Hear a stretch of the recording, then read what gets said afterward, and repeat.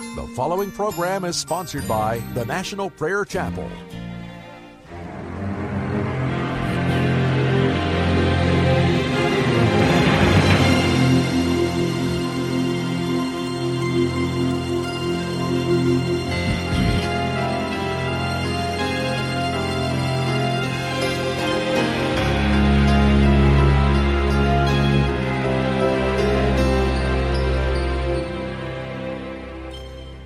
Welcome to Pilgrim's Progress.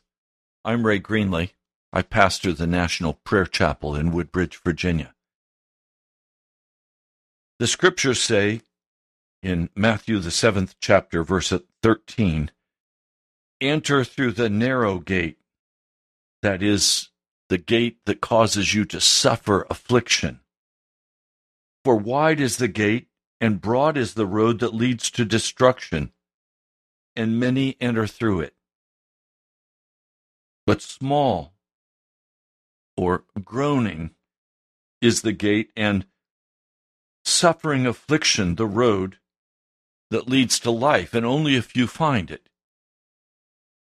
I come day by day on this broadcast to talk about this journey with Jesus. Not the journey of the church, not the journey of the institution. I come to talk about your journey to heaven. I come because the Lord has told me I am to do my duty.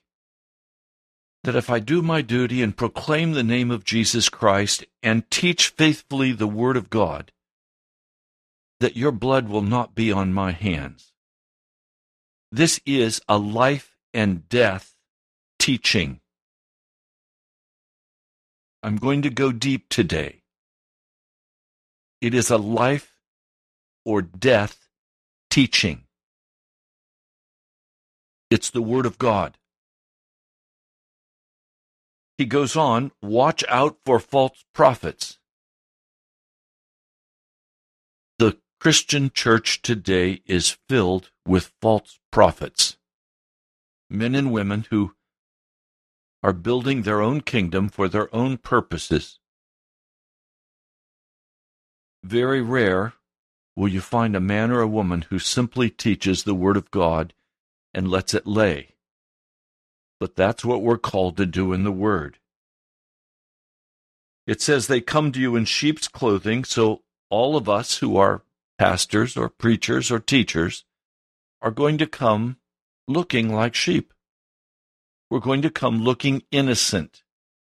But the word we teach will quickly uncover whether we are innocent or whether we are not. There was recently a gathering of pastors here in the Washington metro area. One man who attended, I asked him the simple question, were you drawn closer to Jesus? Was Jesus lifted up in your heart and in your eyes by going to this meeting? His answer was quickly given and unequivocal. No, it was not. That is the test.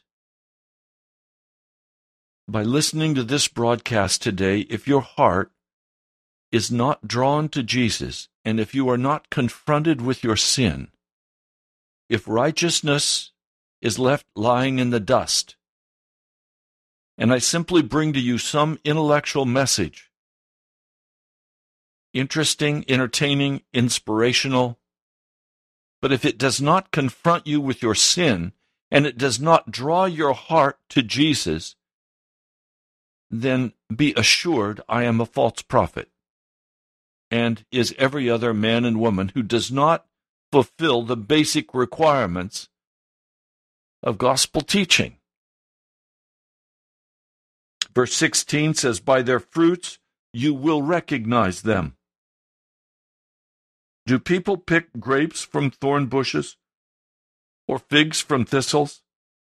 Likewise, every good tree bears good fruit, but a bad tree bears bad fruit. A good tree cannot bear bad fruit, and a bad tree cannot bear good fruit. Every tree that does not bear good fruit is cut down and thrown into the fire.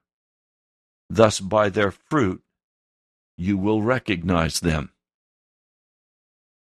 We could identify it as the fruit of the Spirit: love, joy, peace, long-suffering. In other words, Christ-likeness. To do that, a man has to face his sin. He has to deal with his true heart condition. And then the gospel of Jesus must offer to that man the possibility of being forgiven and transformed and changed into the likeness of Jesus.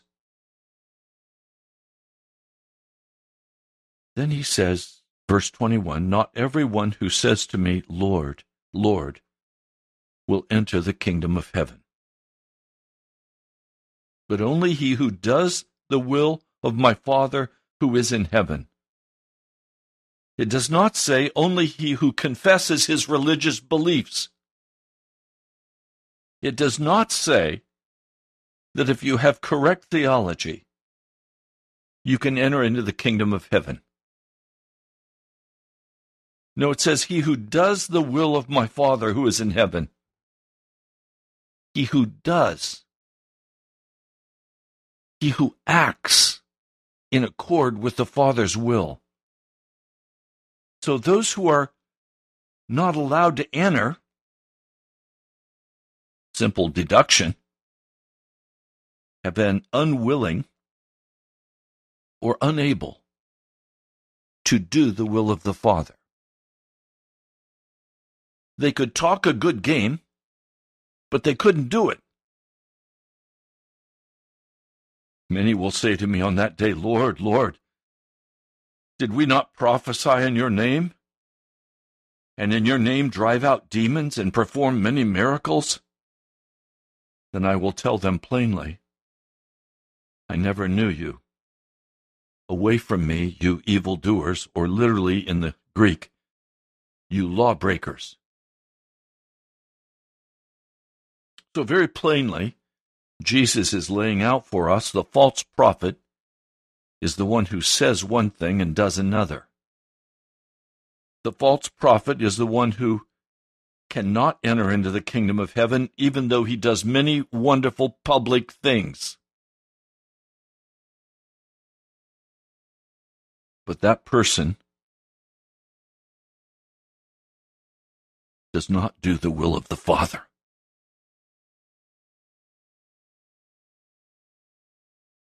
Now, there's another passage of Scripture.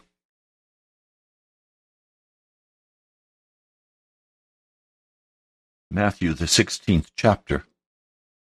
I'll begin with verse 24. Then Jesus said to his disciples, "If anyone would come after me, he must deny himself, take up his cross, and follow me." 3 steps. Deny himself, take up his cross, and follow me. A man must be crucified.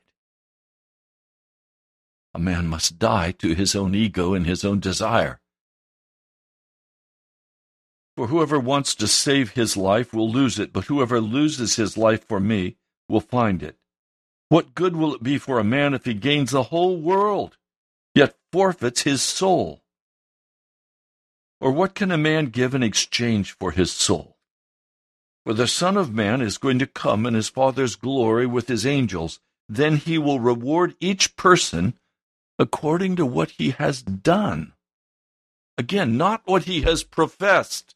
It's not what we profess that makes the difference. It's what we do. And he gave us 3 steps that we must take. The first is to deny ourselves. Well, what is it that we are to deny? We are to deny our own self-interest. We are to be consumed with an interest in Jesus Christ. not the world, not the entertainment of the world, not the World Series. I know many people who call themselves Christians who spend hours sitting in front of the television or the internet watching the ball games. They worship at the idol of professional sports or many other entertainments that can satisfy the cry of their heart. So let's draw it very sharply today. What is the exact difference between a saint and a sinner? What is the exact difference?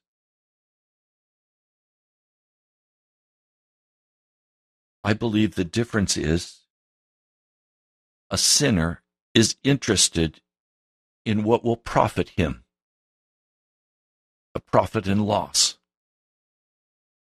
A saint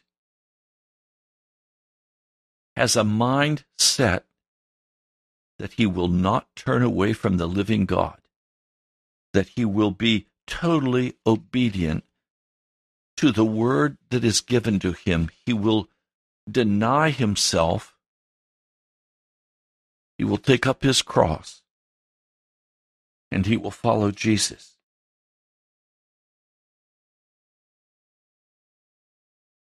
It is my duty to Christ, and it is my duty to people, you who listen, to lift up the name of Jesus Christ, to confront sin, and to say we must come into a place where absolute obedience to Jesus is the rule of our life.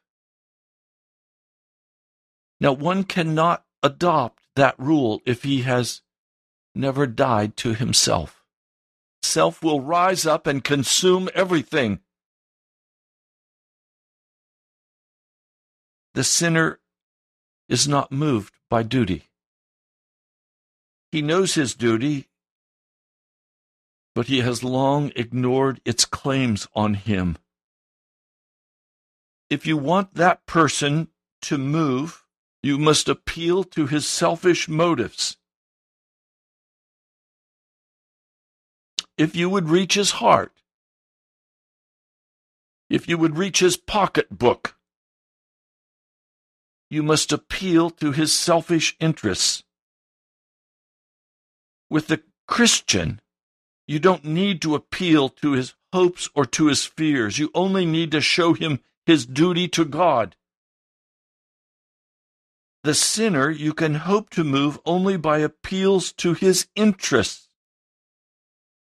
The reason for this is that his adopted course of life is to serve his own interests, nothing higher. With sinners, the question of religion is one of loss and gain. But with a Christian, it is only a question of right and duty toward God. This makes truth to him all important and makes duty absolutely imperative. But the sinner will only ask, what shall I gain, or what shall I lose? It is wholly a question of danger. Now, if you look today at Christian radio ministry,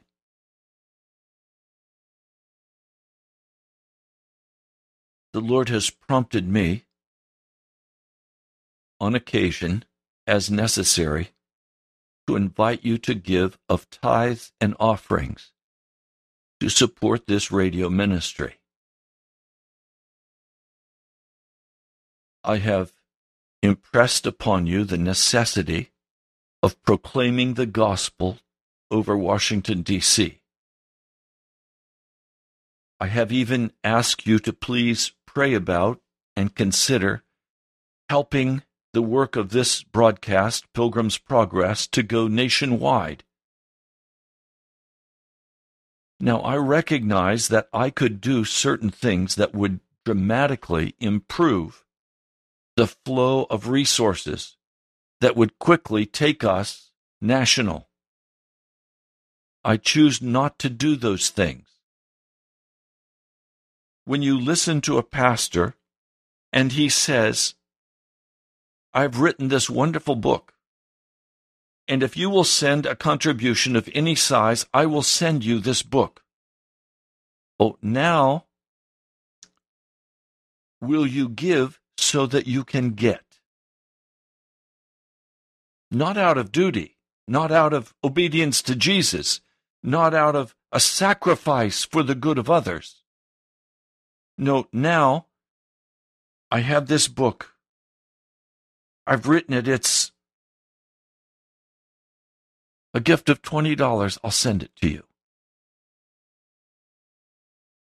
Or I'll send you this prayer cloth if you'll send me a gift of. And we have come up in the Christian church on radio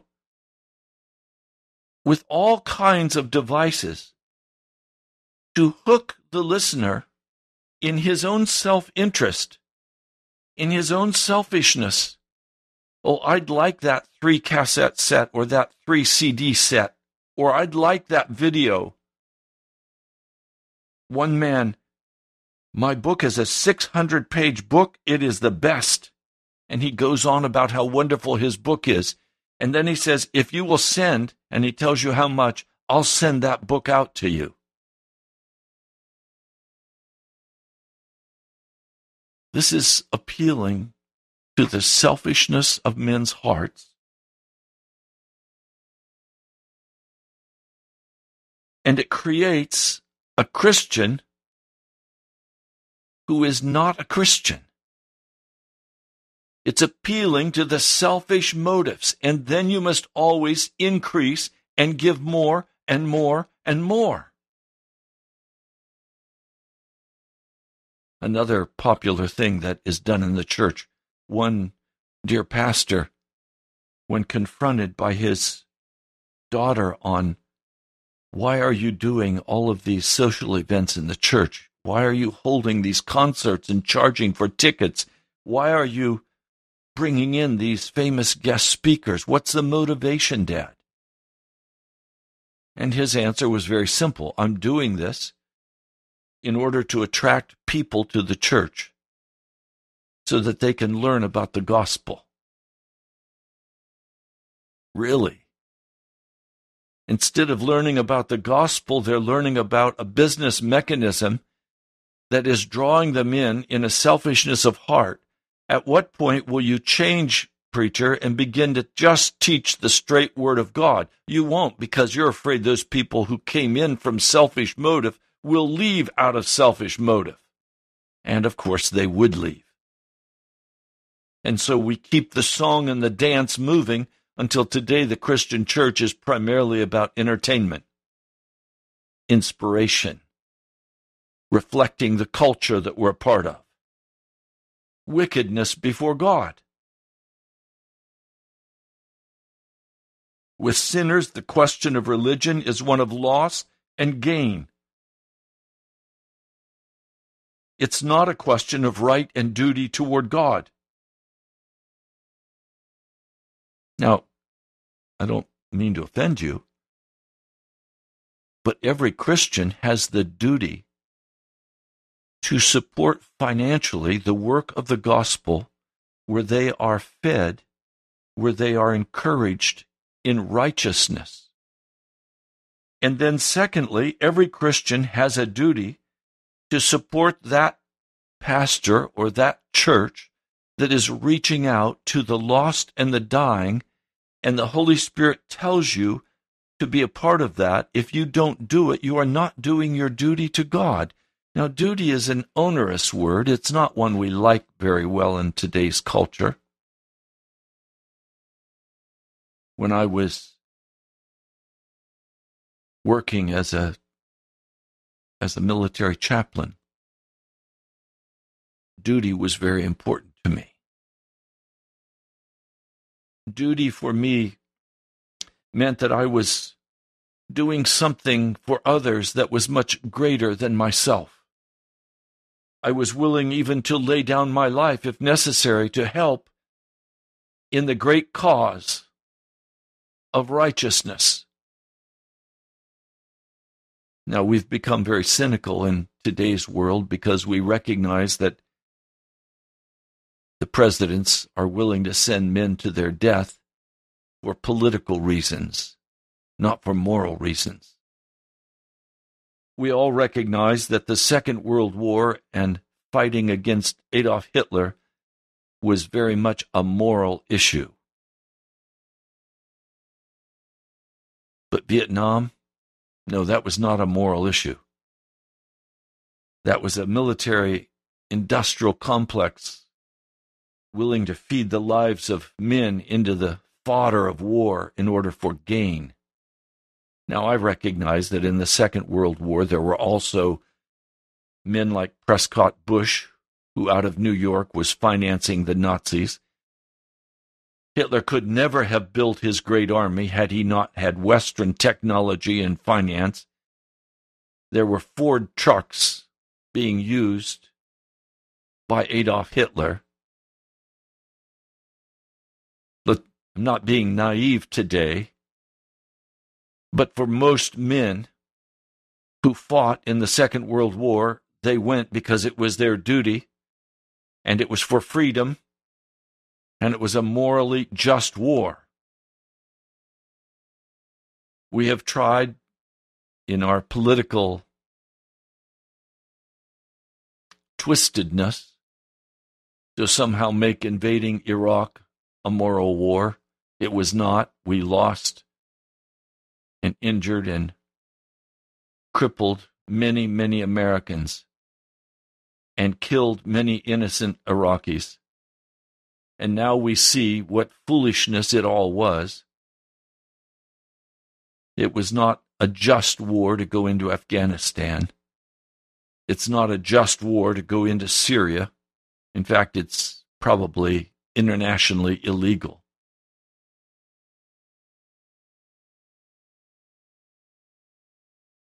But as I look at this whole picture, when I do my duty, it is for something much greater than myself. It's a forgetting about myself and looking at the greater need and saying, I will throw myself into helping to create a rescue in that greater need. Many of you today who listen are doing your duty regarding abortion. Abortion is evil. It is ungodly. It is the same as Goebbels. There is now, after we have seen the videos out of Planned Parenthood, no longer any question of the utter wickedness and the war that is being waged by Planned Parenthood against people of color. A whole generation of young black children have been lost. With our welfare programs, we have, through Johnson and other presidents, we have, in a very ungodly way, destroyed many black families. To do our duty is to go beyond the political. It's to go beyond what is socially acceptable. It is to do everything in our power to rescue the hurting, to feed the hungry, to reach out a hand to a neighbor. It is to go beyond ourselves. It is to rescue those who desperately need our care.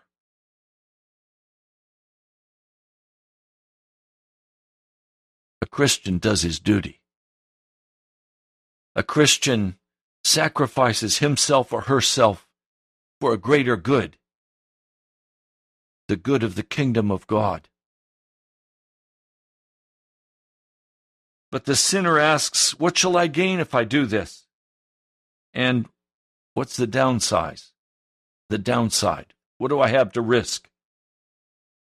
It's wholly a question of danger. Indeed, so true is this that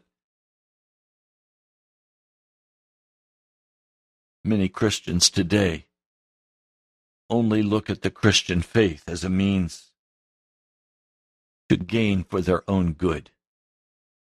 I invited a couple to visit the National Prayer Chapel, and they said, "Oh, we can't do that, Pastor." I said, "Why?"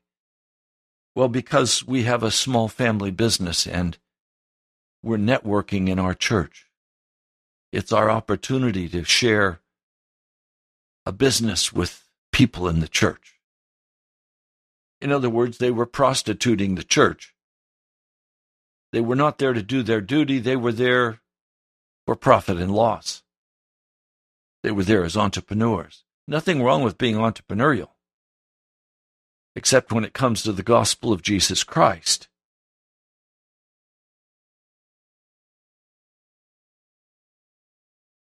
A Christian's life can never be about what do I gain? How can I profit? What can I create for myself?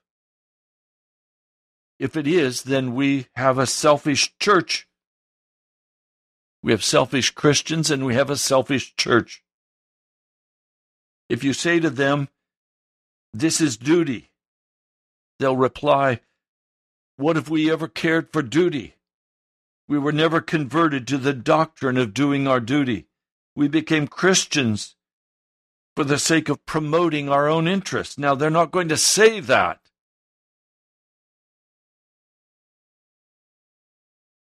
But in reality, that's what they have done. "Oh, I'll accept the gift of eternal salvation. Thank you." They already have their jobs and their careers, their homes, their cars, their husband, their wife, their children, and now suddenly someone is offering them a wonderful gift of eternal life, and there isn't anything they have to do except just say, "I believe in Jesus and I confess my sin, and now I'm saved." So they add one goody to another. That is not the Christian gospel. But in fact, in principle, I don't know how to talk about this very well because I too am guilty. The general principle of making everything subservient to my needs and my desires. And I've had to repent of this. Coming to do this radio broadcast cannot be about Pastor Ray. It must be about Jesus. I cannot ask you to do your duty in supporting what God has called you to support so that I can be somebody. I shudder when someone says to me, "Oh, you're very well known, Pastor Ray." No, thank you, I'm not. If I am, I've not done what I was supposed to do. Jesus is supposed to be very well known. This has to be about Jesus.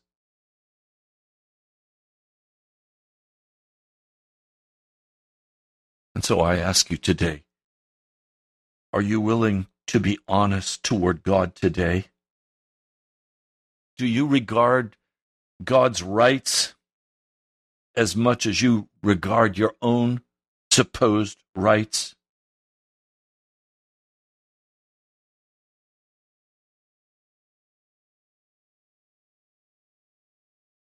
Is it okay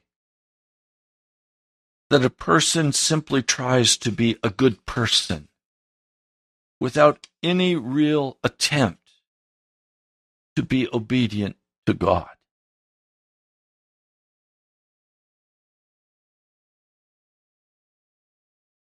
Now, let me put it this way. Let's examine our conduct toward the Lord God of heaven.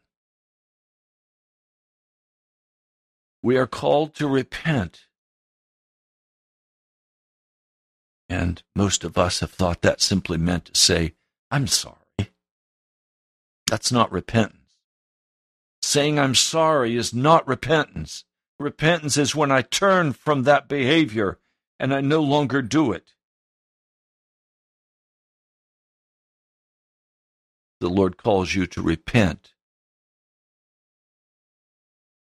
of worshiping at the altars of this world. Jesus calls you to repent of worshiping at the altar of your sports team.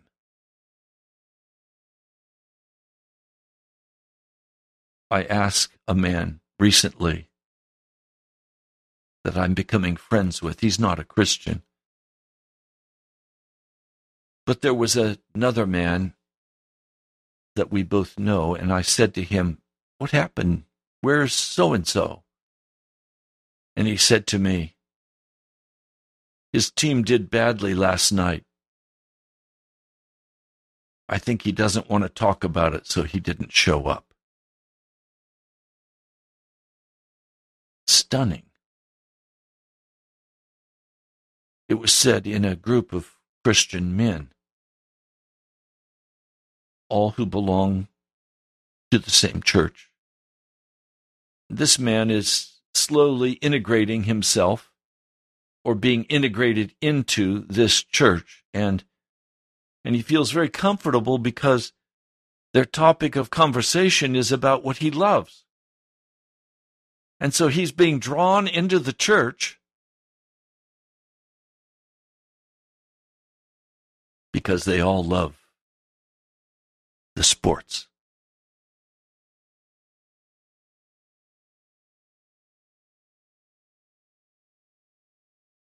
Let me ask very plainly.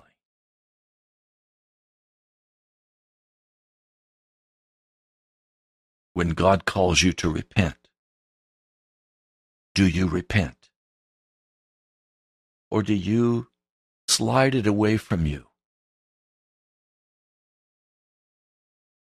You see, all of us are going to die and face the judgment. And when we face the judgment, the scripture I just read for you in Matthew 16, Matthew 7, says that we will be judged according to what we have done. Not what we've said, but what we've done.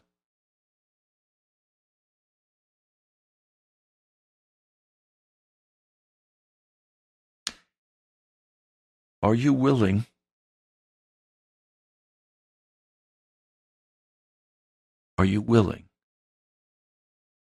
to repent? Now, had you asked me that some 30 years ago, I would have said, as I did to a man who confronted me and said, "Pastor, you need to repent." He was a man who had become a very real Christian. And I said to him, "What do you mean I need to repent? I repented a long time ago. I don't need to repent of anything." I didn't know I needed to repent. Why? How is that possible? Because as the Holy Spirit had come to me, I had not obeyed. And slowly my mind was calloused and my heart became hardened. I didn't have the light of the gospel shining in my spirit, so I didn't know that I needed to repent. Many of you listening to this broadcast today, when I say to you, you need to repent, you must be born from above, you must be born again. You say, "I was already born again. I've done that. I'm saved." And I say, "You must repent." And you say, "What do you mean I must repent? I'm saved." And yet you live like the world. If I look at your life and I look at a pagan's life, there seems to be no difference. Except you may go to church. You may be religious. But religion will not save you.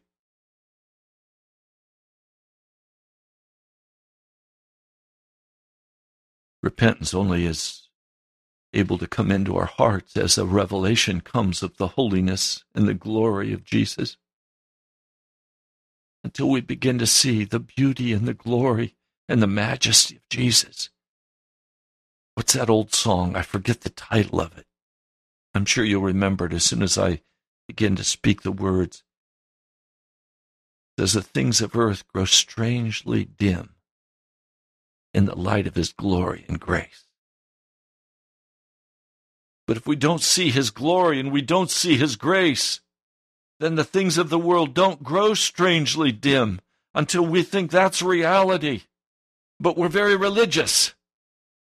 And so we go to church and we give maybe a tithe, or maybe we kick $20 in the offering plate and think we've done our duty. Because your heart has become calloused and hard. You know there's no longer a fire burning in your heart. You've lost your first love. You've turned aside. You've become casual. You've become like the world, filled with the foolishness of the world and the entertainment of the world. You know how to hang with the pagans, and then you know how to go to church and be religious with the religious. What's the exact difference between a Christian and a sinner? A saint and a sinner? Well, the sinner is hardened in his heart.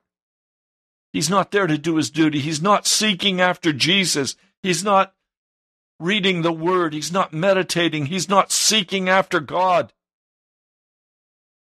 So there's no revelation of God in the sinner's heart. That's why I have to come and preach in the hopes that one of you listening to this broadcast will be awakened to your soul's condition, and you'll say, no, I've got to get right with Jesus. That you'll leave your religion behind and say, I don't want to be religious. I want to be a Christian. I want to have my heart utterly given to serve only Jesus Christ. I want Jesus to be everything for me. I want him to fill me with his presence.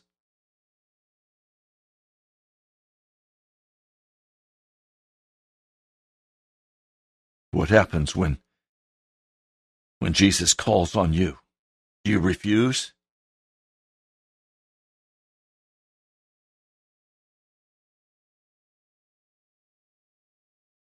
What are you going to do with Jesus? You see, you resist the truth of God by refusing to let the light of God's presence penetrate your heart and your mind, that light that would cause you to change your comfortable life and behavior, that would cause you to step out. I've seen people come and begin to be convicted and begin to weep over their sin. And then they go talk with somebody, maybe the pastor of a dead church. And that pastor says to them, don't listen to that. Jesus loves you. You're saved just the way you are. He has unconditional love for you. And they soothe that man back into a numb state where he no longer cares about this deep, serious obedience to Jesus. Instead, he's got religion. And now he's assured by his pastor that he's loved unconditionally, he's saved, and he can settle back into his slumber. Oh, maybe he'll be improved in a couple of areas. Maybe he won't watch as much television. Maybe he won't yell at his wife as much. Maybe he'll go take some classes on how to control his anger. Anger management, they call it. No, you don't need an anger management class. You need a class in dying, of being born from above and being changed into a new creature in Christ.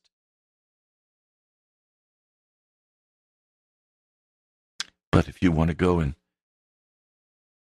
get religion, you can do that. There's lots of places that will teach you all about religion. But as you hold back the truth of the Holy Spirit speaking to your heart, as you refuse the legitimate influence of the Holy Spirit on your mind, you slowly lose your first love. And you turn toward darkness.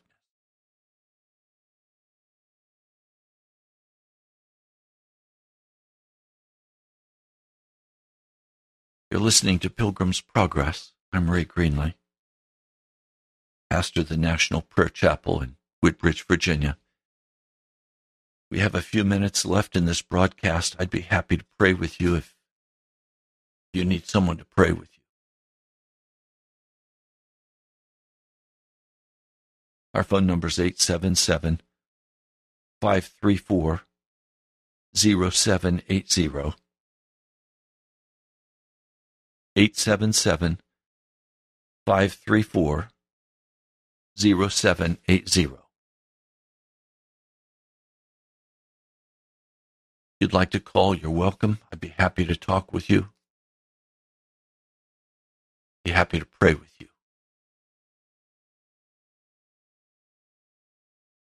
As I'm waiting for a call, let me give you our address. It's the National Prayer Chapel, Post Office Box 2346, Woodbridge, Virginia, 22195.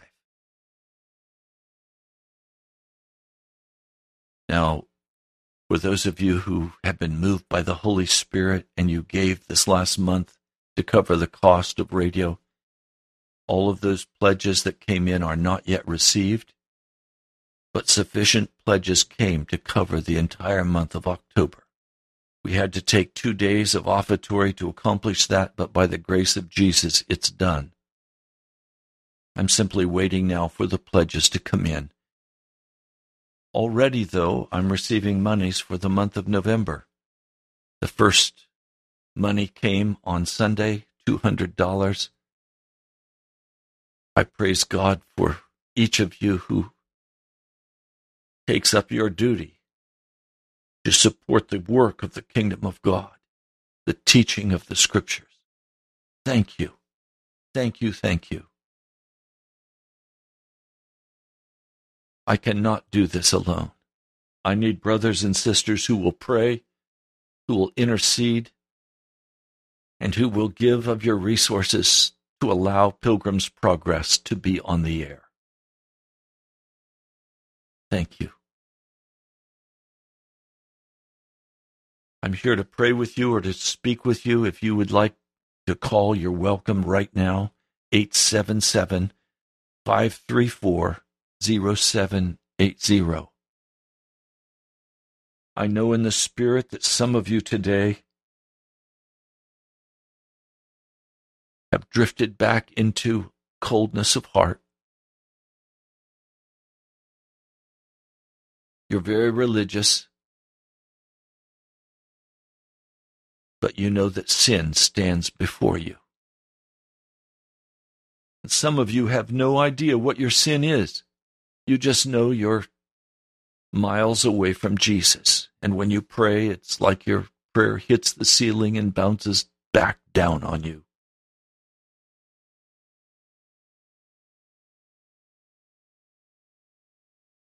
I'm here to pray for you.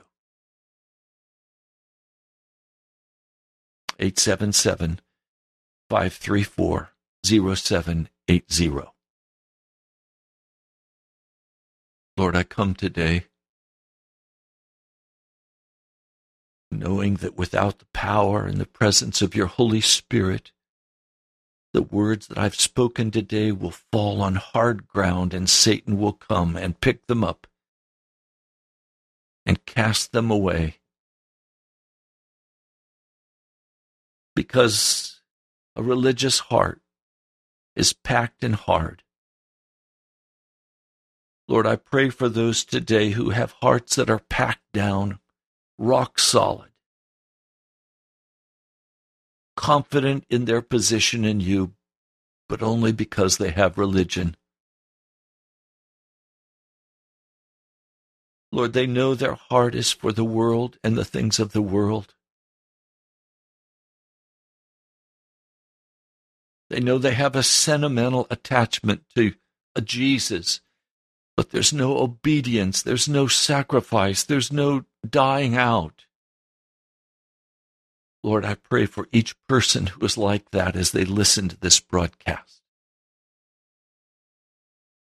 Lord, I pray for each person who is walking in self-sufficiency. I pray for each person today who is just going along to get along,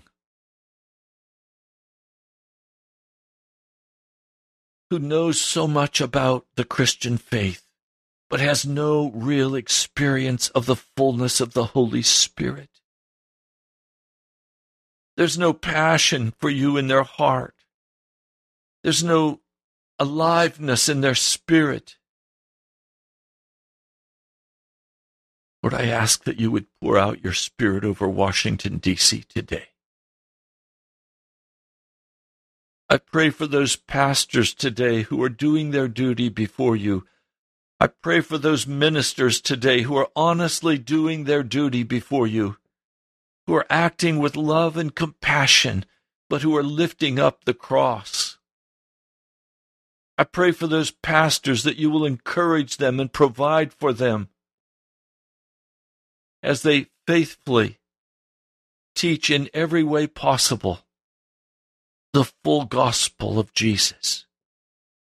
Lord, would you breathe into them encouragement? Would you breathe into them a greater revelation of yourself, Jesus?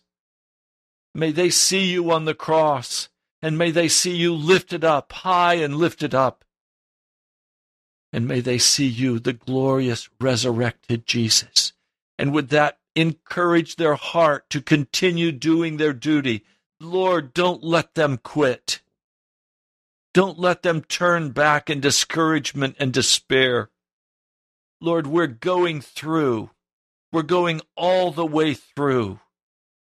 Lord, thank you for the precious woman who just sent an offering for radio and said on her note, press on, press on. Lord, thank you.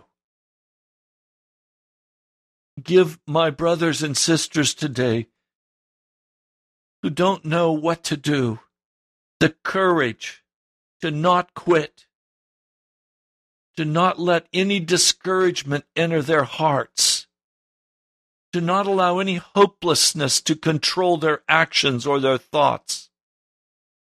And Lord, those today who are just discouraged and depressed, Lord, would you lift them up today? Would you encourage their hearts today? Would you breathe into them now new life and new hope? Lord God of heaven, in the name of Jesus we come, pleading your blood, asking that you lift your people up and establish them in righteousness and holiness. Lord, those pastors and those ministers today who are walking in wickedness before you, I ask that you would send people into their lives to confront them. I ask that you would convict them of their wickedness.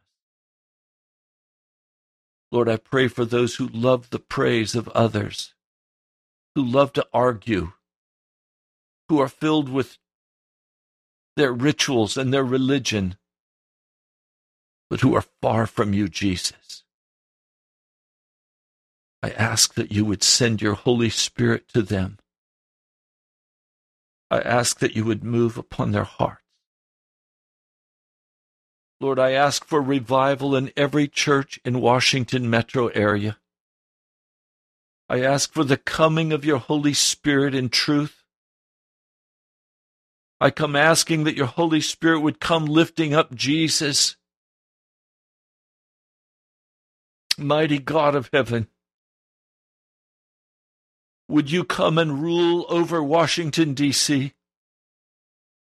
Lord, until the pulpits are aflame with righteousness, we have no chance of turning back the tide of wickedness that is overtaking our nation.